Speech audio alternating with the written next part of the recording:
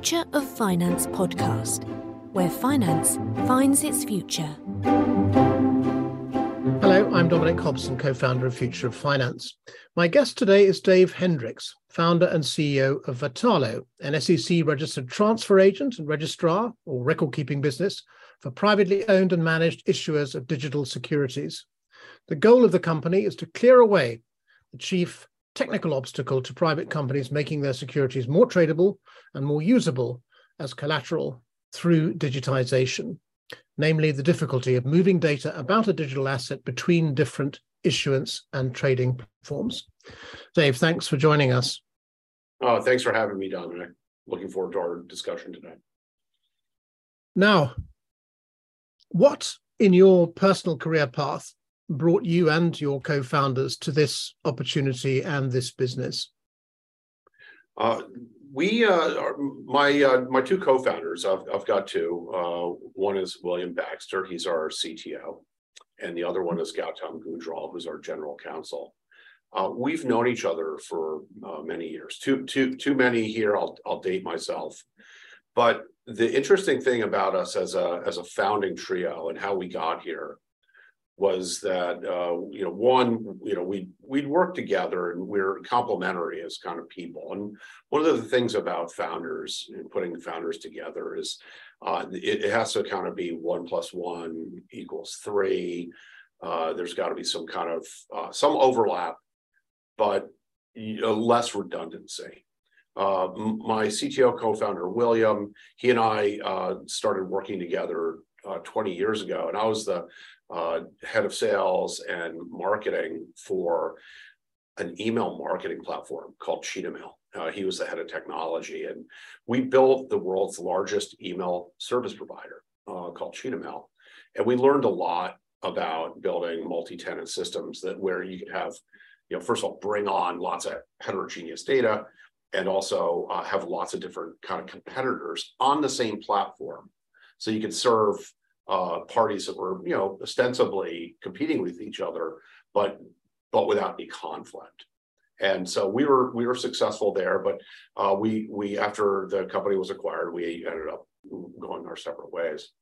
My other co-founder, Gautam Gujral, our general counsel, he and I went to school together, and then he went on to the SEC after graduating from Georgetown Law, where he was instrumental in the authorship of Regulation ATS, which is the alternative trading system regulation that, T0, those kinds of companies, NASDAQ Private Market, Forge Markets, OTC Markets, so many other trading platforms run under.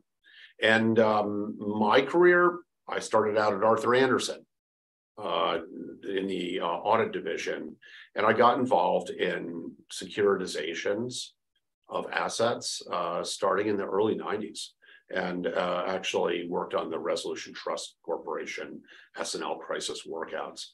So I started building databases back in the 90s to transform assets for disposition. I then went to Oracle. I ran the worldwide relationship between Oracle and Arthur Andersen, so large database company, accounting company. And then I got involved in startups and as a principal and a co-founder in CRM and first-party data startups. And if you look at the world of assets, private assets, shares, it's essentially a bunch of first-party data. And it's very database driven and it's legal driven. And so my two co-founders, one's technical coder, the other one's a legal coder, and I'm the business and kind of product vision guy. And so we started doing this in 2016 informally, and here we are in 2022 and having a great time at it. Mm-hmm. So between you brought to the business a mix of skills, building ecosystems, knowing about data, knowing about law and regulation. But what brought you precisely to this opportunity? What's the history of Vertalo as a business? Well, so the genesis of the business was that in my last company's Series D round, it almost blew up in diligence. and it was related to human capital due diligence. I managed to put together what ended up being a $35 million funding round.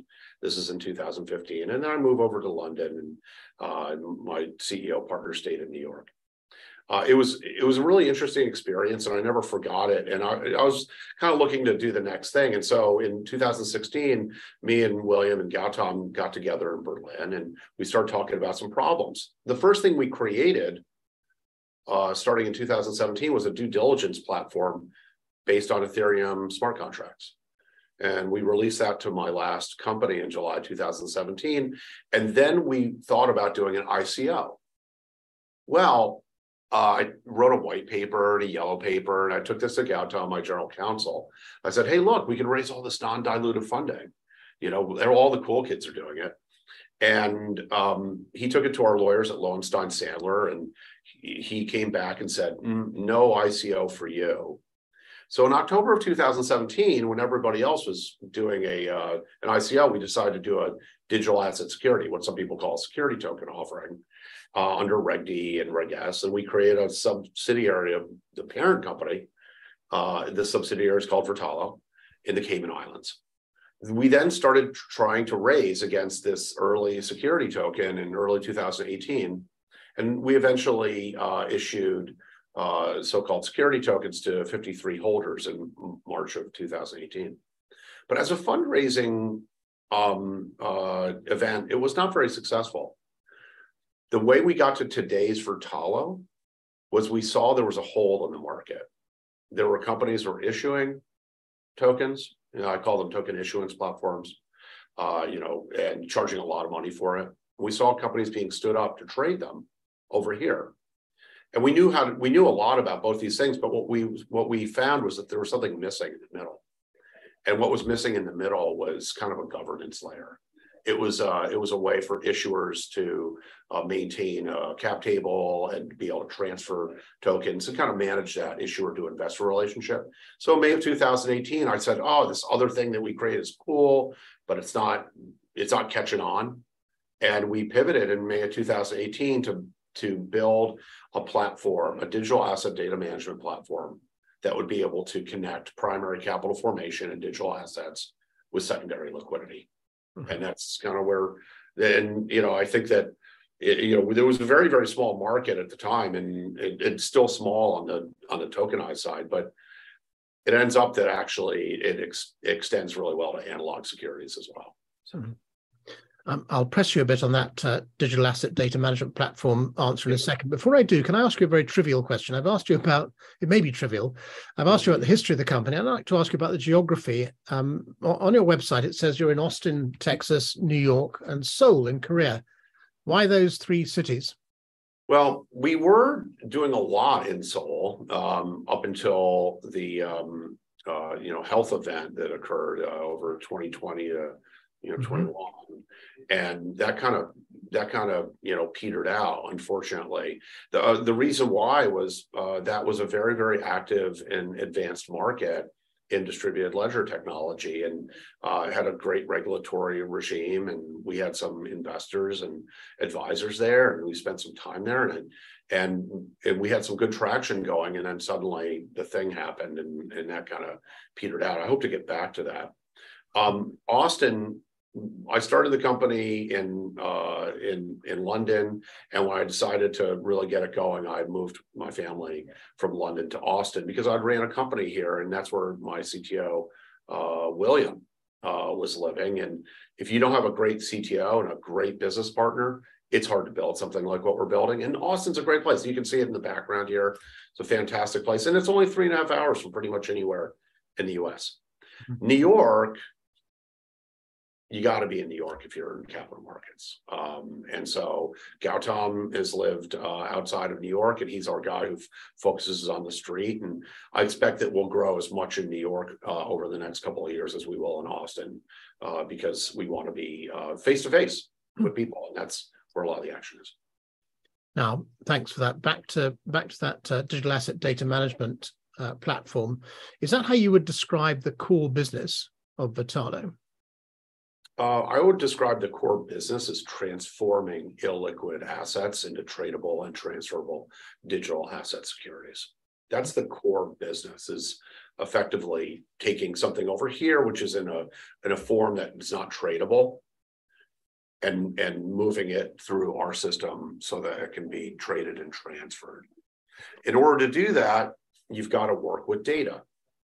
And on one side, there's a whole bunch of unformatted or incompatible data, which is not ready for transfer or trading. And on the other side, there are places that want to trade and transfer the data. So what we do is we bring data onto our platform and we make it tradable and transferable. So I refer to that as digital asset data management.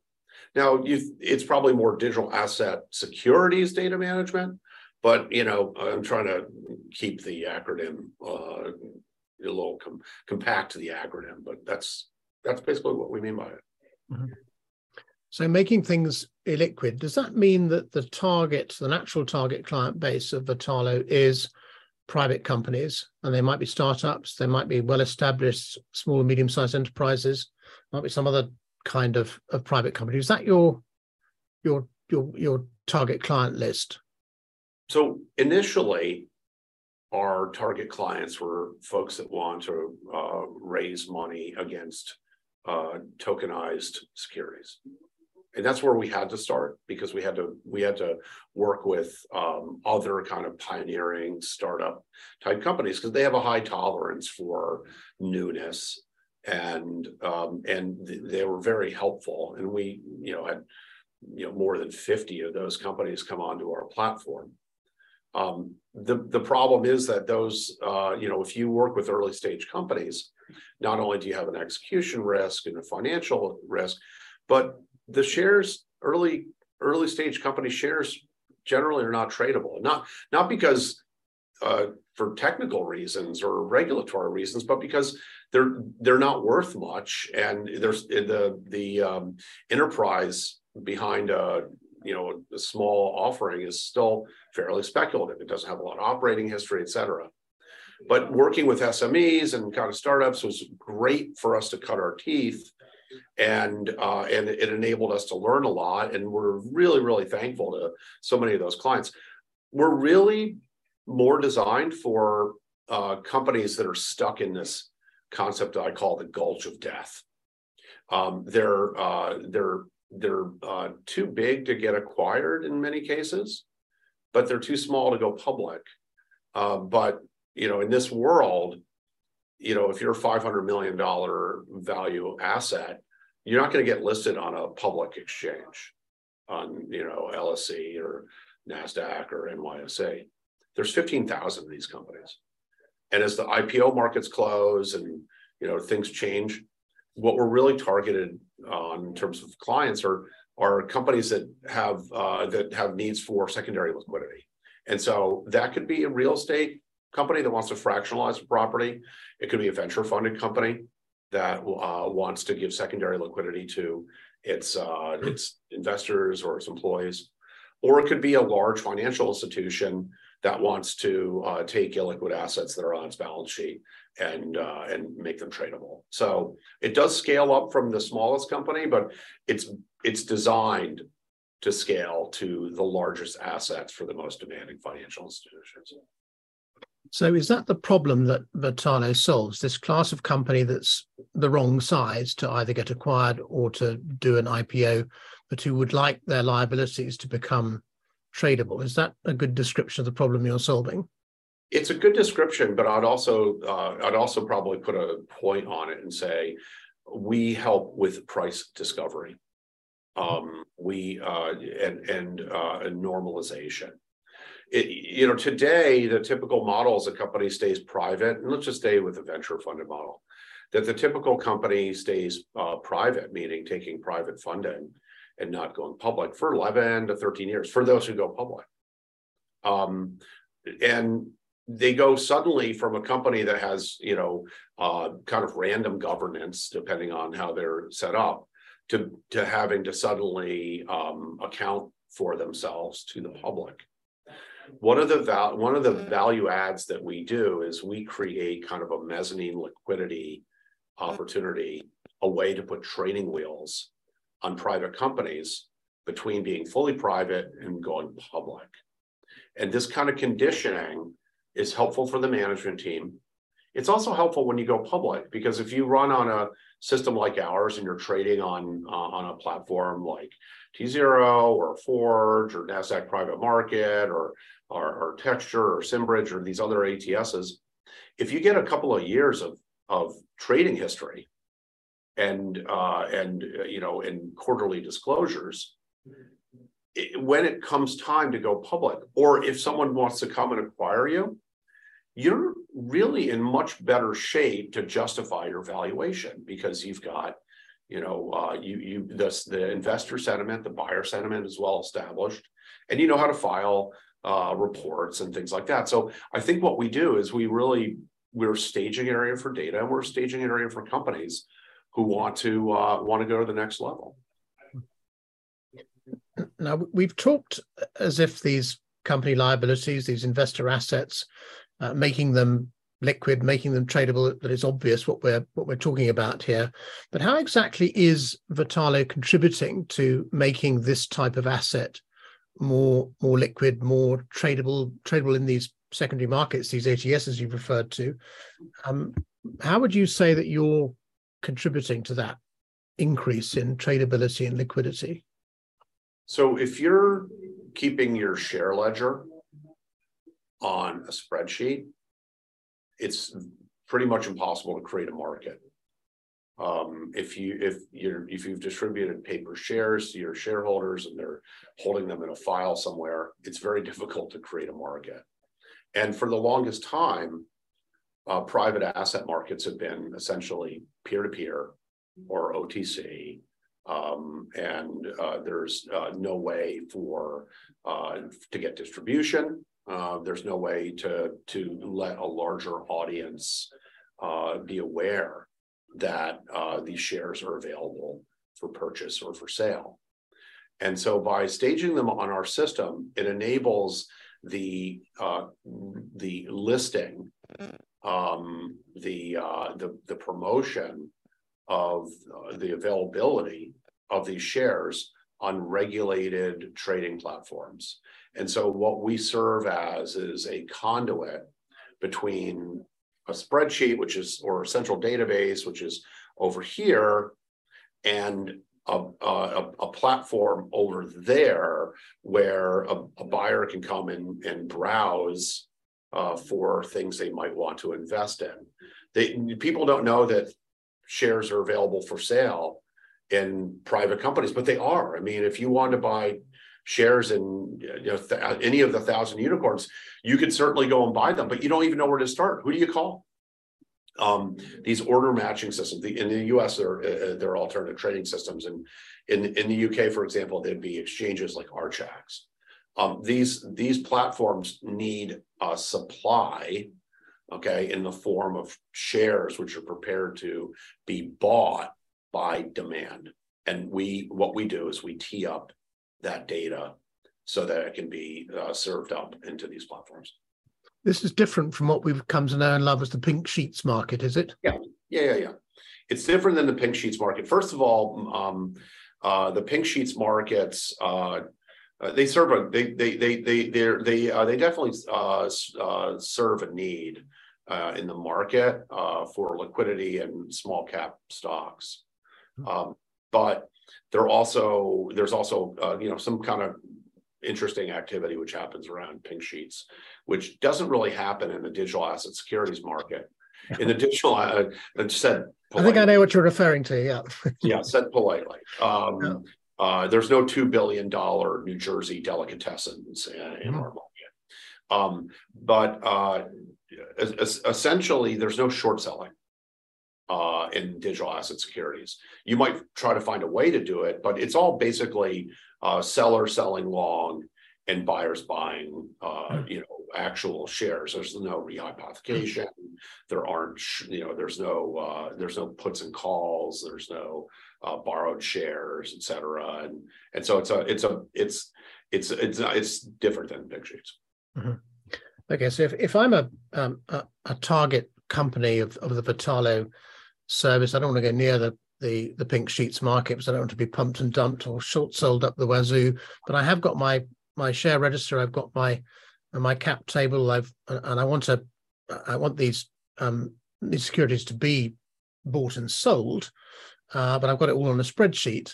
Is that the data? When you describe the business as a digital asset data management platform, Yeah. is that the data you're talking about, that register, that cap table, Yeah. that offers, that buy bid offer? Yeah, I mean, it would be the stuff that's in, the data that is, kept at Companies House over in the UK. Mm-hmm. Typically, it would be data that was held either in a spreadsheet or on a cap table platform like a Carta or a Pulley or a Certain over here. That's the base data. Sometimes it's just a spreadsheet, but not that often on the CFO or director of finance's computer. Sometimes it's data in a centralized database in a larger company. That's the source data.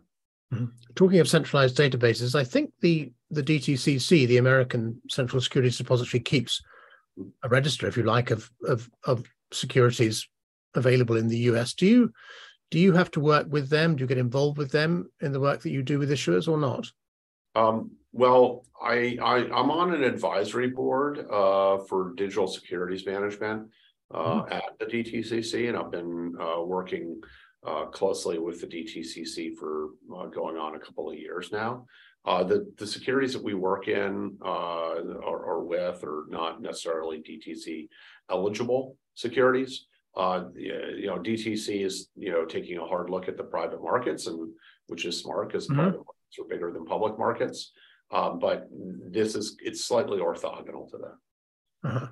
So the project the DTCC has to effectively reproduce what it does in the public markets, in the private markets, that initiative is not off the ground yet, as far as I understand. But that wouldn't lead to you having to integrate what you do with them in any way, or is it too soon to say? Well, hard to speak at detail on this one, Dominic, for reasons of confidentiality, et cetera. But they are snapping into planning to snap into the private asset ecosystem, and I already have APIs that connect and enable the private digital asset ecosystem. So you can draw your conclusions as you will. Yeah. Okay. So your clients don't need to worry about that. Now, I'm interested. You talk about digital assets. You talk about digitizing shares rather than, you did use the word tokenization, but it's noticeable that you tend to shy away from tokens and tokenization. Is there a reason for that? And if there is, what's the difference between the two in your mind? So anytime we bring data onto our system, it is by definition digitized, because we use computer systems to manage this data, not pen and paper, and we turn them into data objects in our system. We started out being kind of tokenization maxis, and we thought that everything would get tokenized. The problem is not the tokenization itself, and I can get into why tokenization is extremely valuable. But the tokens that are produced from tokenization are different than, say, the ERC-20s that are traded on Binance or DEXs. They're every firm that tokenizes assets uses a different smart contract approach to it, and this causes compatibility issues at alternative trading systems and generally trading systems, because the data is not compatible, and it's it's kind of Tower of Babel type stuff. We don't need to actually use the token to facilitate trading. We send over long balances using APIs. I would argue that the primary benefit of tokenization today is actually in the creation of an immutable ledger of shareholders, an auditable ledger, a ledger which is resistant to accidental deletion or intentional corruption. When you tokenize an asset, you basically shard that database across all the nodes of the blockchain protocol that you use, and any change is recorded, meaning it's called a state database. you can see who owned what, or what wallet owned what at any time in the past. And so tokenization produces a superior ledger to a single entry cap table, either on a cap table platform or a spreadsheet or a centralized database, because of the reasons. Tokens themselves are kind of exhaust or a byproduct. They are a representation of ownership. And in some cases, if you're using a closed system, and there's some closed walled garden systems in our industry, which can produce tokens and trade them on their own platform, but they don't sufficiently complicated so-called security token cannot trade everywhere, and it cannot do its own compliance, and that's a big issue. I do believe, however, that tokenization has a perhaps brighter future for collateralization than it does for the sale and purchase of digital asset securities. So you are using blockchain technology, but you're just not a tokenization Nazi, as you put it at this point. Maxi, but not Nazi. Oh, Maxi. Sorry, forgive me. I was expressing a fanaticism about. No, I'm not in the business of calling people names. But Maxi is a good name. No, tokenization is optional in our system, and it can be done in a matter of minutes. And we can tokenize anything which is divisible and adds up to 100%. And we've done thousands of tokenizations, and it's very easy for us to do. But the value that it creates is primarily in the ledger today. And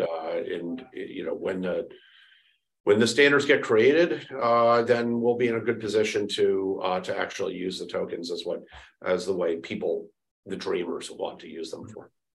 But I'm right to say you're using blockchain technology, and if so, which one are you using? Ethereum and Tezos.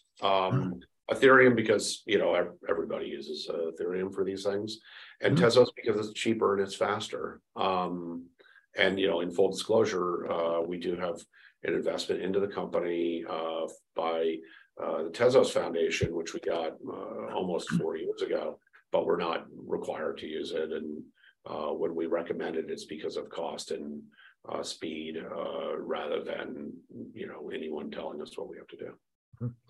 Okay, you're not a tokenization Maxi, but are you a digital Maxi, or can you service analog securities, by which I mean paper as well? No, we don't deal with any paper. We deal with only dematerialized digital asset securities, and no one really uses paper, especially in private. There are some folks that still use paper, and there are plenty of paper certificates floating around, but that's mostly a public markets thing. And this, what we do is not going to into where we are today with the transactions per second throughput of blockchain. We're not taking this to public markets as a way to improve public markets. There's such a huge opportunity to use this technology to improve private markets, and private markets are already digital, so we don't have to deal with analog. Now, you referred to APIs more than once in this conversation. They're the technique by which you're sharing data with the people that need to see it. What's the advantage of the API model?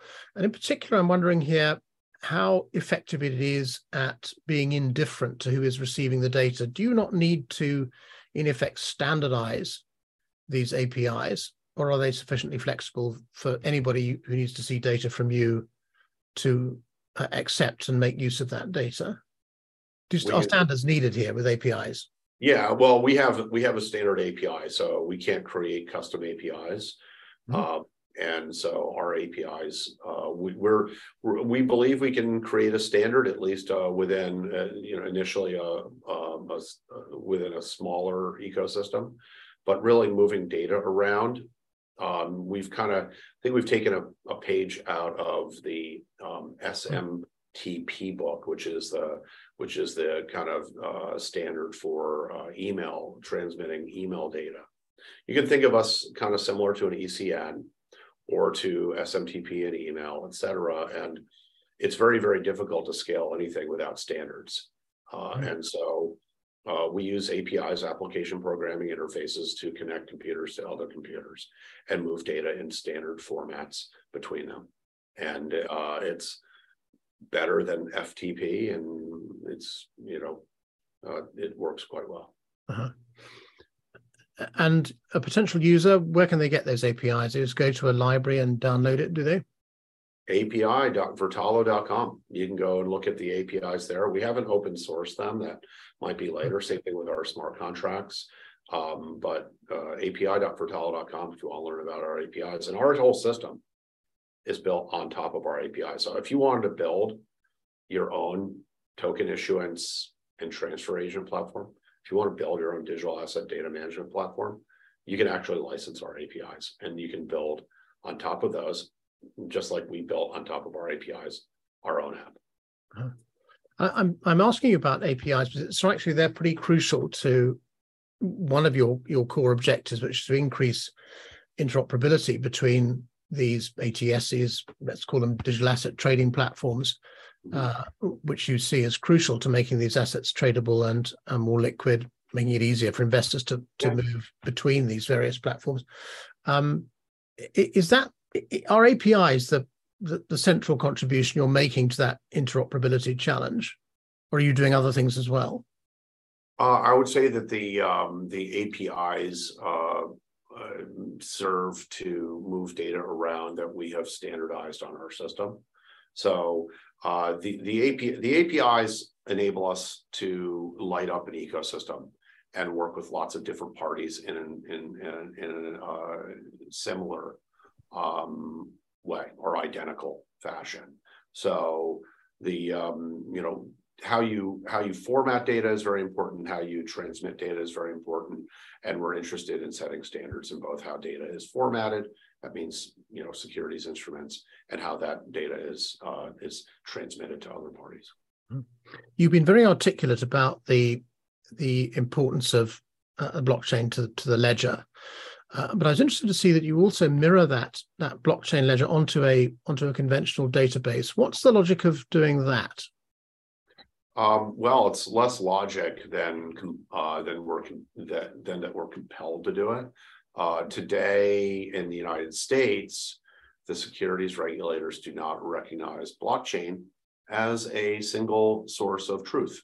They trust a central database, a spreadsheet, jottings on a cocktail napkin. Anything is more valuable, more truthful to the regulators today than so-called blockchain is, or distributed ledger protocols. We believe that will change, but we mirror on-chain from Postgres, and that's because we've done a lot of work with the SEC and FINRA, and we spent a lot of time with the regulators in general, and we're pretty bright line, and that's how they'd like to do it today. And I'd like to think that we'll be influential in getting them to accept what I think is the inevitable truth, that blockchain is a better share ledger than a spreadsheet. But Vertalo is to some extent in fact to a very large extent, is a digital transfer agent, and that SEC insistence in effect on issuers continuing to use transfer agents, is that, you're making it sound as if that's not a problem for you, but I wonder, are you dependent in some way on the SEC continuing to take that effectively backward-looking view, or are we just talking about the difference between being digital and being non-digital here? The thing about being a transfer agent is that it's very easy to get a transfer agent license. Anyone who's listening here can more easily get a transfer agent license than it can get a hair cutting license in the state of New York. Okay, it's harder to do that. The transfer agent rule book is relatively dense, but no one really understands what a transfer agent does. Private companies are not compelled or required to use transfer agents, but when you do start trading shares in like an active order book on an alternative trading system or something similar. The SEC and FINRA have expressed a requirement to use a transfer agent, and as a result, we've had a lot of conversations with them. Basically it's books and records, and it's part of good corporate governance, and it's I don't think it's actually an added step. I would argue that custodying digital asset securities is an unnecessary step, because in our case they can't really be stolen. And if they are somehow, they can be recovered or reissued. Really, what we do is we enable the kind of normalization and stewardship of some of, if not the most important data managed by any company, which is who owns their shares. And broker dealers by law cannot manage this. And so people don't manage their ledgers at broker dealers. So that's where the transfer agent steps in. Is there an irony at work here? And what I mean by that is that it's not difficult to find articles or papers which say that if anybody is doomed in a tokenized blockchain-based securities market of the future, it is the transfer agent. I've probably written a few such pieces myself. But here we have a case where Vertalo, which is using blockchain technology to create a new type of digital transfer agent, in effect you're reinventing transfer agency for the age of digital assets. Yes. Am I right to find that ironic, or did those of us who said the transfer agents are doomed in a blockchain future were just wrong? I would say that the traditional transfer agents who don't operate on the same kind of data rails as a digital transfer agent like Vertalo, they're not nimble enough or inexpensive enough, modern enough to really deal with this data type. And they also have almost no experience dealing with private companies. And so I think that if you take a look at the companies in tokenization, almost every single one of them is repositioning themselves as a transfer agent. It's really funny. They used to really say, "Oh, I'm a token issuance provider," and I refer to them as TIPS. But almost everybody now claims that they're a transfer agent, because it's actually the orderly and regulated transfer of ownership from one party to another is a pretty important job, and it has to be. It's not an afterthought, and it's been a big part of the public markets. I mean, the public market transfer agents are multi-billion-dollar market cap companies, but they're plugged into a system which was developed almost 50 years ago and under rules from almost 100 years ago. And we're bringing the best of that to the private asset market and kind of trimming off the unnecessary kind of legacy friction that those things create at the same time. Can I ask you a question I probably should have asked a while ago? Is the service you're offering limited to equities, or can it apply to any financial liability which can be digitized, bonds, funds, etc.? Vertalo can work with any asset in any jurisdiction under any legal agreement, as long as it's divisible and it's something that wants to be fractionalized and traded. So income streams, debt, collectibles, real estate, equity, any of those things. It probably needs to be divisible and add up to 100%. If it's, this is actually an interesting question, because there's a lot of folks who are saying, okay, all these ICO tokens, those are securities. Well, it's very, very difficult to manage a pool of something that is expanding and contracting, because you can't actually manage what percentage you own, And when it comes to things like pseudonymity, which is, kind of a hallmark of crypto, it's very difficult to manage corporate governance when you do not know who your shareholders are. So anything where it's important or necessary to know who owns the shares and what percent they own and at what price they paid, that's a great job for a transfer agent. So if I asked you to itemize the functions which an issuer can benefit from if they come to the Vertalo platform, what would be on that list, the functions you offer to the issuer? So we work with companies, Vertalo works with companies from $0 all the way through to secondary liquidity. So we can aid companies in their primary capital formation, not as a broker dealer, but as an investor onboarding platform. We have something called Vertalo IO.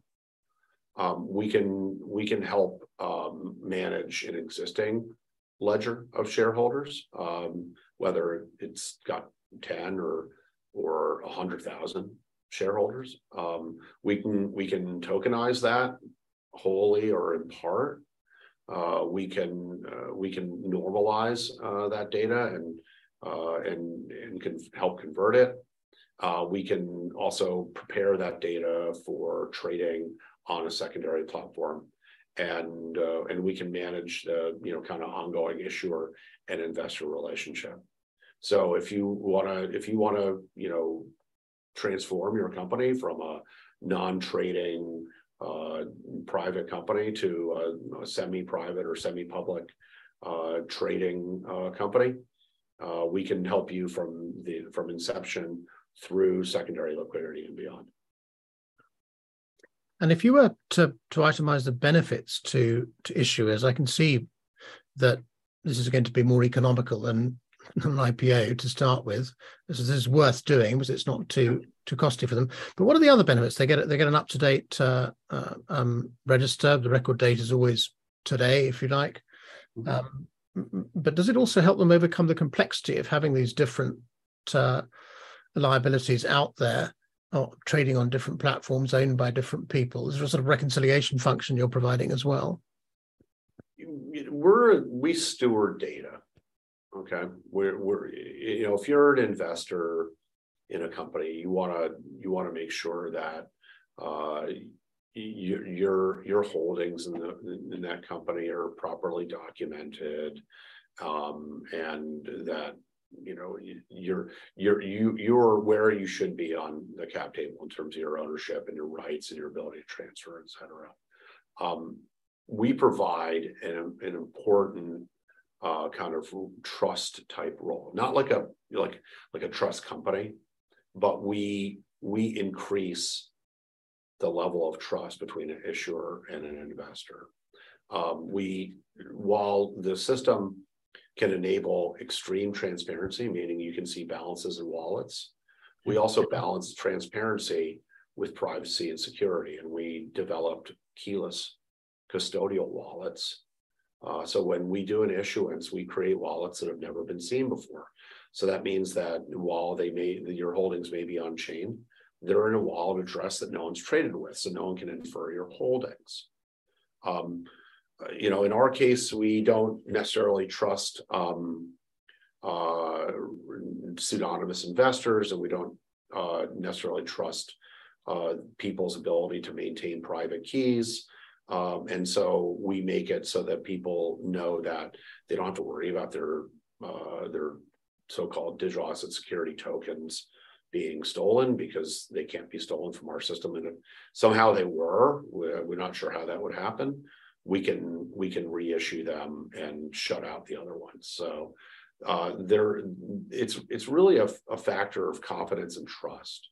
And that's when you work with a company like ours, you're looking for that. And the benefits for investors are, as you've described, they too can trust the data. They have custodial wallets.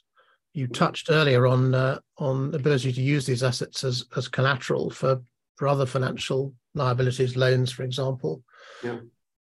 Anything you'd add to that list? Benefits for investors? I think that's a great place to start. We're really interested in managing one piece of information. line, one row, and that is who owns what, when they buy it, at what price, and what restrictions are on that, and can it be traded or not, and where, and what was the last price paid. That's what we're interested in managing, and I think that's what investors are interested in knowing, and issuers and investors need to agree on that.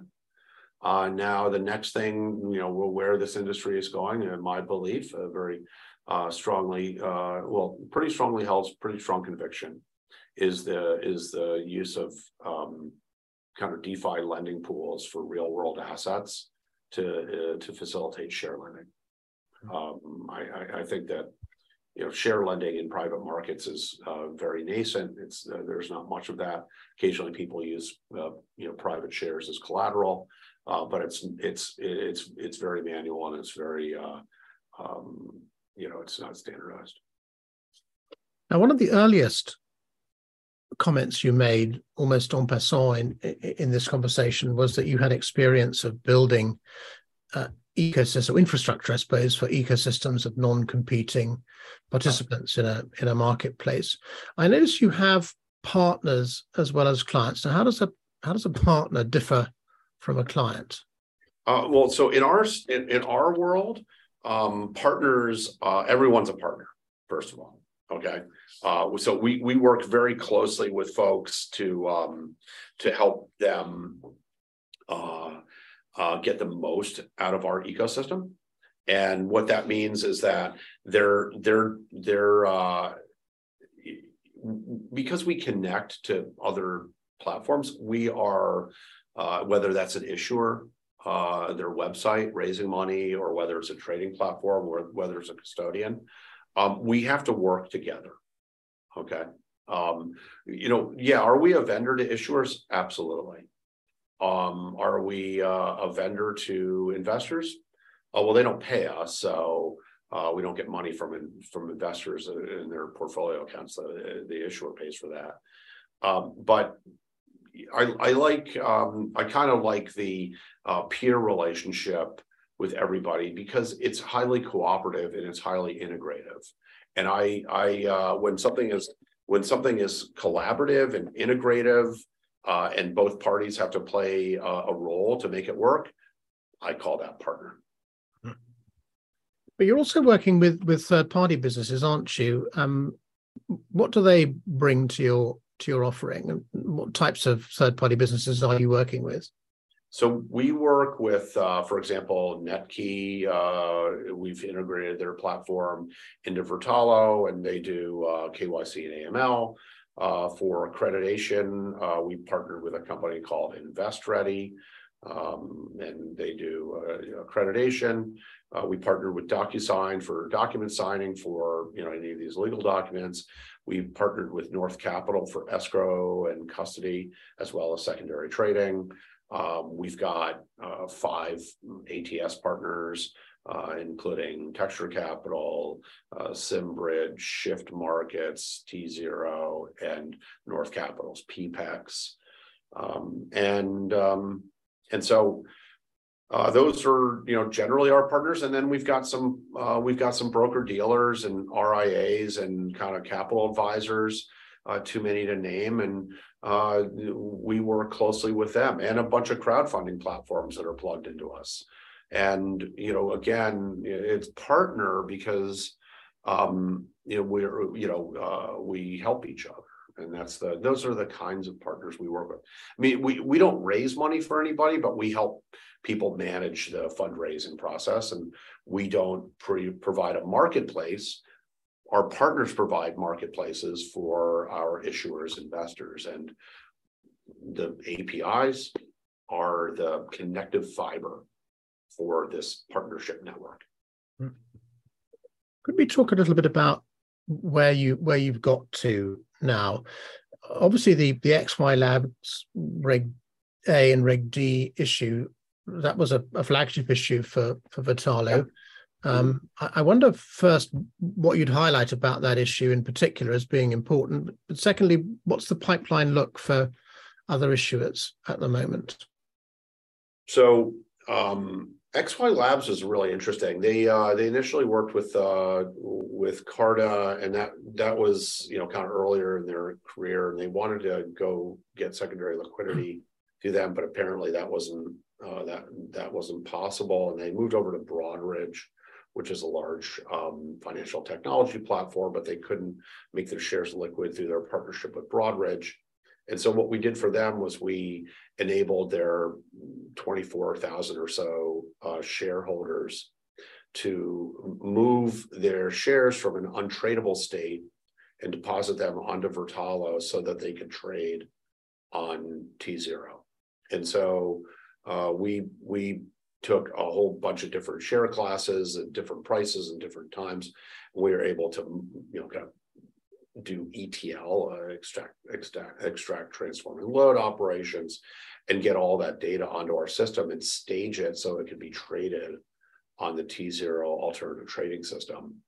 And this turned out, so far, it's pretty big. I mean, with 24,000, by far the largest digital asset securities listing yet to date. And it only because our system is meant to scale, and that we're able to do pretty deep data transformation work, that we are able to do things that multi-billion-dollar companies could not do.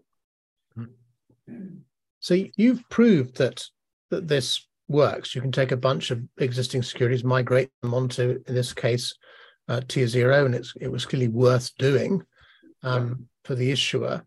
What's your explanation of why the security token market, if I could call it that, but we call it digital asset market, if you like, why is it failing to take off? The benefits seem to be clear, the savings are equally clear, yet it's not happening at the scale people would have predicted 2 or 3 years ago. Why is that? Well, I'll give you a couple of reasons why. First off, in the early days, people were focusing on something that it's called security token offerings, or STOs. Mm-hmm. And it was all around raising money by selling security tokens in early stage offerings. Well, if anyone who's invested for any amount of time knows that 90x%, who knows what the number is, of early stage ventures fail.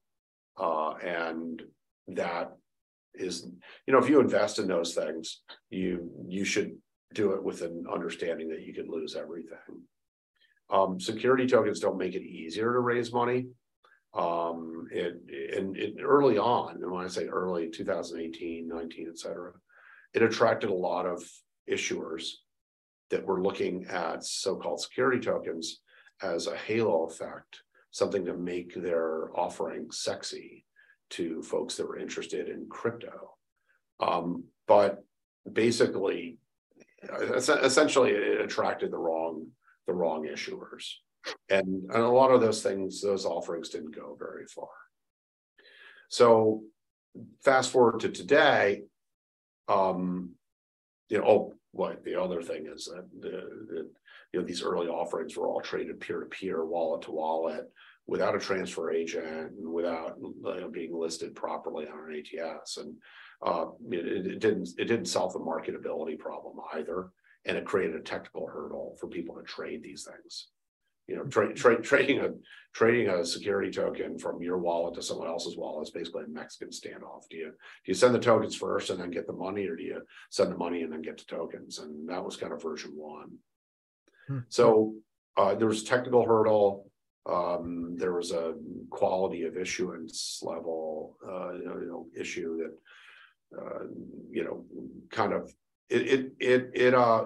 we got some black marks and took some black eyes from, and we didn't really get into that market ourselves. What it really is that the problem is not tokens. The problem is liquidity, and that's what we're focused on. This technology is great for facilitating secondary liquidity in previously illiquid assets, but not because of the tokens, but because of the connections between these systems. Using blockchain as a ledger, using APIs, more trustful standards. It provides a great platform to take in a liquid asset stored on a database or spreadsheet and transform it to making it tradable. And that's where we're focused. And then you actually have to have offerings. And this is a really critical problem. I mean, if you have something that no one's interested in investing in, blockchain will not fix that. Mm. Security tokens will not fix that. You need really high quality. And then, there's folks who just can't invest in things that have the word token in them. And I think that, depending on where we are in the crypto cycle, token is either a dirty word or it's got shine to it. And, but just tokenizing something does not make it more investable. In fact, it may make it less so. Mm-hmm.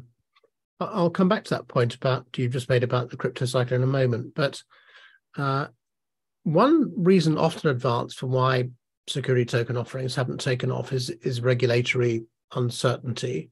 Now, you are SEC registered, and I wonder why you thought it's important to go for that registration. But also, what other regulators do you work with, and what do those regulators like about what you're doing, and what do your clients like about the fact you're regulated? Well, first of all, that regulatory issue that people talk about is nonsense. There's no regulatory issue. We're enabling the trading of private assets under Reg D, Reg S, Reg A, Reg CF on SEC regulated alternative trading systems, and we don't have any regulatory issues.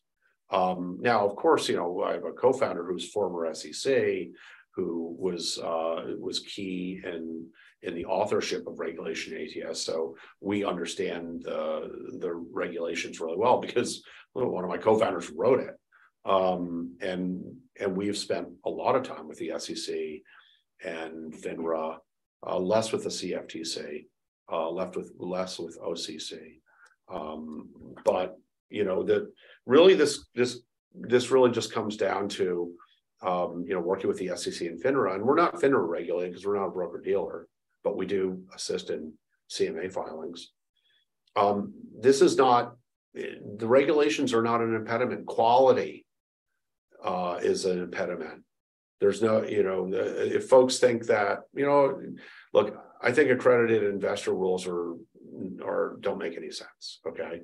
Maybe that's what people think is the regulatory impediment, but that doesn't apply just to digital asset securities. That applies to all private securities. So that hasn't held back venture funding or venture investments. So I think a lot of that's a bunch of nonsense. I think that there's a lot of folks who want to cut corners, and they want to do things on DEXs and in ways which are not investor friendly, and those are the ones who complain, and that's just an excuse. I don't buy it.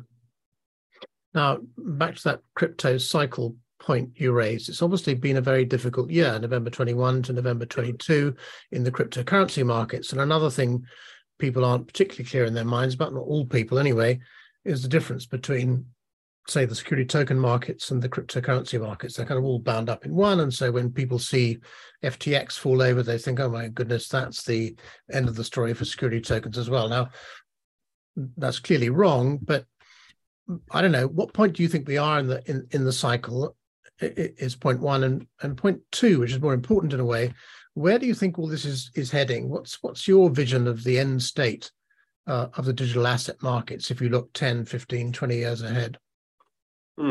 Well, I try not to use the word end a lot. So let's go to FTX. FTX was a case of bad stewardship. The best thing that you could say would be that it was there was no stewardship and no accountability.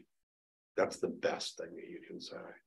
I think everyone has said enough about FTX, but clearly there, misuse of funds and poor record keeping and lack of transparency and who knows what else. But you can go find that out. I think that what we're doing here at Vertalo, and what I think a lot of folks are trying to do generally in this digital asset securities ecosystem, is to provide both security, transparency, and privacy, trust, but also tradability and transferability. And if you're holding these things, you've got to embody all of those values. I think that I wouldn't have started this thing if I didn't think that all private assets want to be tradable. It's a global problem. It's irrespective of asset class, of jurisdiction, of the structure of an asset. People invest in private companies to either get paid a dividend or to see it grow and then sell it at some point. So anything which makes a valuable asset easier to trade and transfer, I think is a societal good. And specifically, I would like to see a third way to liquidity besides M&A and IPO for private companies, so that long-suffering employees can get some liquidity for all their hard work as indentured servants for people like me, that eventually they can, despite being underpaid, they have a windfall at some point. And seeing a more fluid, open market in private equities, specifically venture funded equities, that would be a great place to land. And I think that we're getting there. I wondered then if you were about to advocate DAOs. Never. As a corporate model of the future, to give those indentured servants that you referred to inside these large corporations some kind of equity reward for the effort they're making. I'm not sure how you create a DAO without centralization. I think that Sunlight, one of the things that by putting owners on an immutable ledger, which can be inspected with a block explorer, which has an audit trail, which is subordinate to legal documents, I think that's good. I think the problem with DAOs, and I think this maybe ultimately will be fixed, is the problem of pseudonymity. It's also the problem of central control and voting. And DAOs can't create themselves out of thin air. So as long as there was a team that started something, there's a force of management, an executive function, which has its own dog in the fight and its own interests. And I just think that humans, and this is not a bad thing, humans are inherently selfish and greedy, and they are, we've seen effective altruism at FTX, and what that means, meaning stealing your money and giving it to other people. That's what effective altruism means. Mm-hmm. I don't know that the DAOs are able to conquer human nature, and there's a reason why you have preferred shares and you have common shares, and there's a reason why you have corporate governance, the reason why you have boards, and the reason why mob rules are always chaotic. So I'm not sure that how a DAO can attain its vaunted benefits today, and maybe in the future there's a way for this to be done in a way which is not creating a pseudonymous cabal that you, as an investor in the DAO, you just don't even know about. Mm-hmm. Yeah, I guess existing ownership structures are not just conspiracies. They exist for real reasons and are based on experience. Yeah. Could we close, Dave, with just a couple of questions about the status of your own Vertalo business My first question is really about how you get paid. You've explained you don't get paid by investors. So who is paying you? What's the commercial model? Yeah, we're a B2B SaaS digital asset data management system. We're allergic to transactional fees. We license our platform to broker dealers, RIAs, investment banks, real estate funds, fund managers, or groups of entrepreneurs that want to build their own digital or tokenized platform. And so we license the platform. And the folks that we license the platform to, the entities, they work with assets or issuers of assets. And so those assets, the issuers sign transfer agent agreements with us to manage their share ledgers. And so our master licensors, who are, again, broker dealers, RIAs, et cetera, license our platform, and they bring us assets who pay us to manage that data. So our clients pay us to bring us clients. And it's, it's a pure B2B SaaS license model. We don't take a percentage of assets. We don't take transactional or transfer fees from individuals or, like investors, et cetera. So it's a B2B SaaS system. My final question is about, I guess you could call it the capital position. If we look at what's happened in the cryptocurrency markets over the last year, but perhaps even over the last 10 years, every hack and every theft, not just FTX falling over a couple of weeks ago, but everything that's happened in those markets, to which your business is inextricably linked, rightly or wrongly. Now it ought to be good for your business in the sense you're transparent, you're secure, you're respectable, you're regulated, and so on. But I wonder if it has been. It may be too soon to say this, whether you feel it's good for your business, and if it is, whether you need to raise more capital, what you'd spend that capital on. I know that you're down to Series A. Mm-hmm. Yeah. Raised 7.8 million. So what are the existing shareholders thinking now? Is it time to double their bets, or are they all feeling a bit cautious? And whatever they're feeling, what do you think are the next investments you need to make to capitalize on what's happening in the marketplace? So we're uncorrelated from the crypto markets, both kind of philosophically and technically.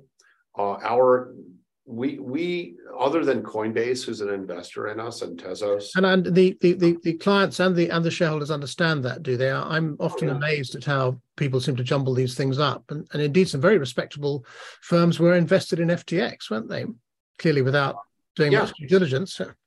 Yeah, I mean the folks that invest in us are typically folks who understand startup velocity versus trading velocity. There's a lot of VCs out who are investing equity in DeFi projects to get governance tokens. We never had a governance token. And they didn't really care about the equity in the company. They just wanted the governance token. Those folks were never interested in investing in us because we didn't have a liquid token that they could dump on retail later. And there was a lot of that in the DeFi kind of Web3 investing world. Still there. They always want that token.